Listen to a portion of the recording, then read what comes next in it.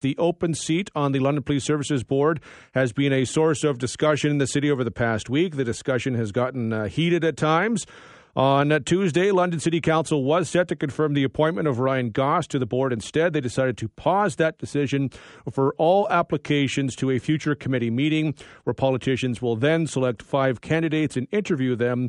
The appointment has been met with, or was met with some backlash initially due to concerns over a lack of diversity on the board. Currently, there is only one visible minority on the board. We are now joined in studio by Ryan Gauss. Ryan, I appreciate you coming in. Thanks for having me. So what did you make of the decision by council yesterday? I accept their decision. Do I agree with it? No, I don't agree with the decision, frankly. I think that there was a process that was put in place. People applied to the process with the parameters that were outlined, and the process unfolded, and it happened in a fair and transparent way.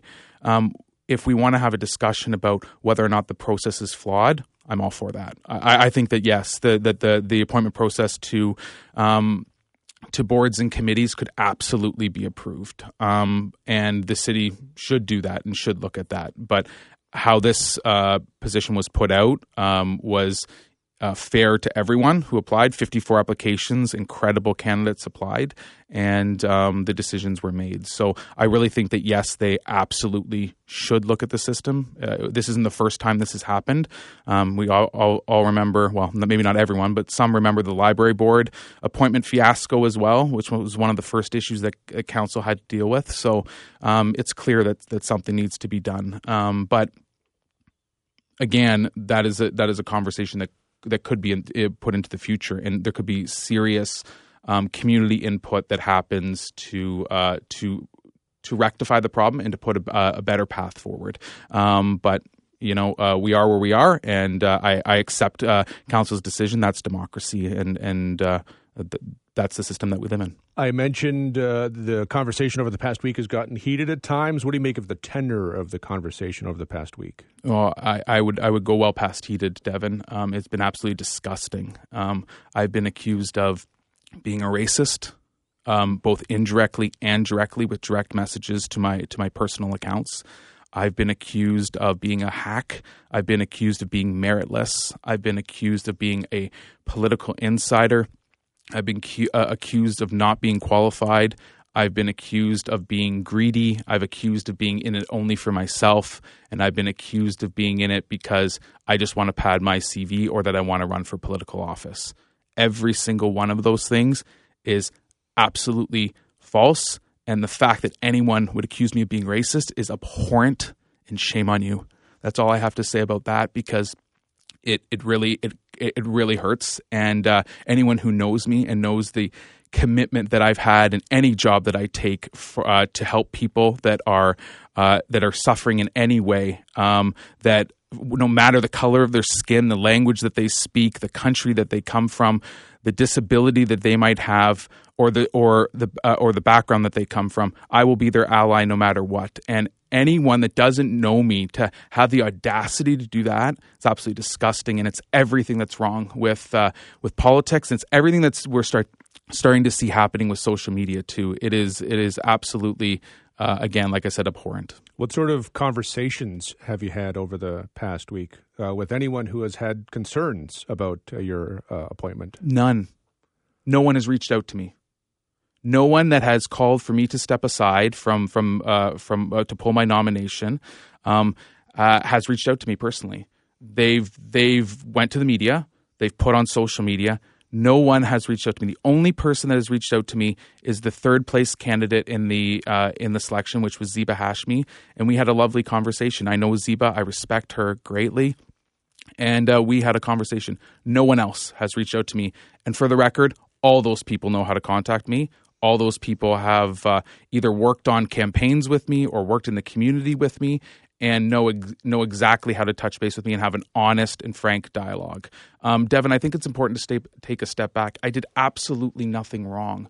I applied to an open process, to a transparent process that anyone could have applied to. It was posted on the city website. Yes, I work for a member of parliament. Yes, I ran the mayor's campaign. Those are facts.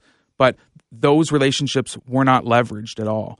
The mayor is about one vote in this process, and I find and I wasn't even his first vote in the process either. So I find it really hard that people are trying to villainize, people who've applied for an open position, right? Again, I think we need to go back to the conversation about the process in itself. And I also want to really stress the point, too, that someone can be an ally.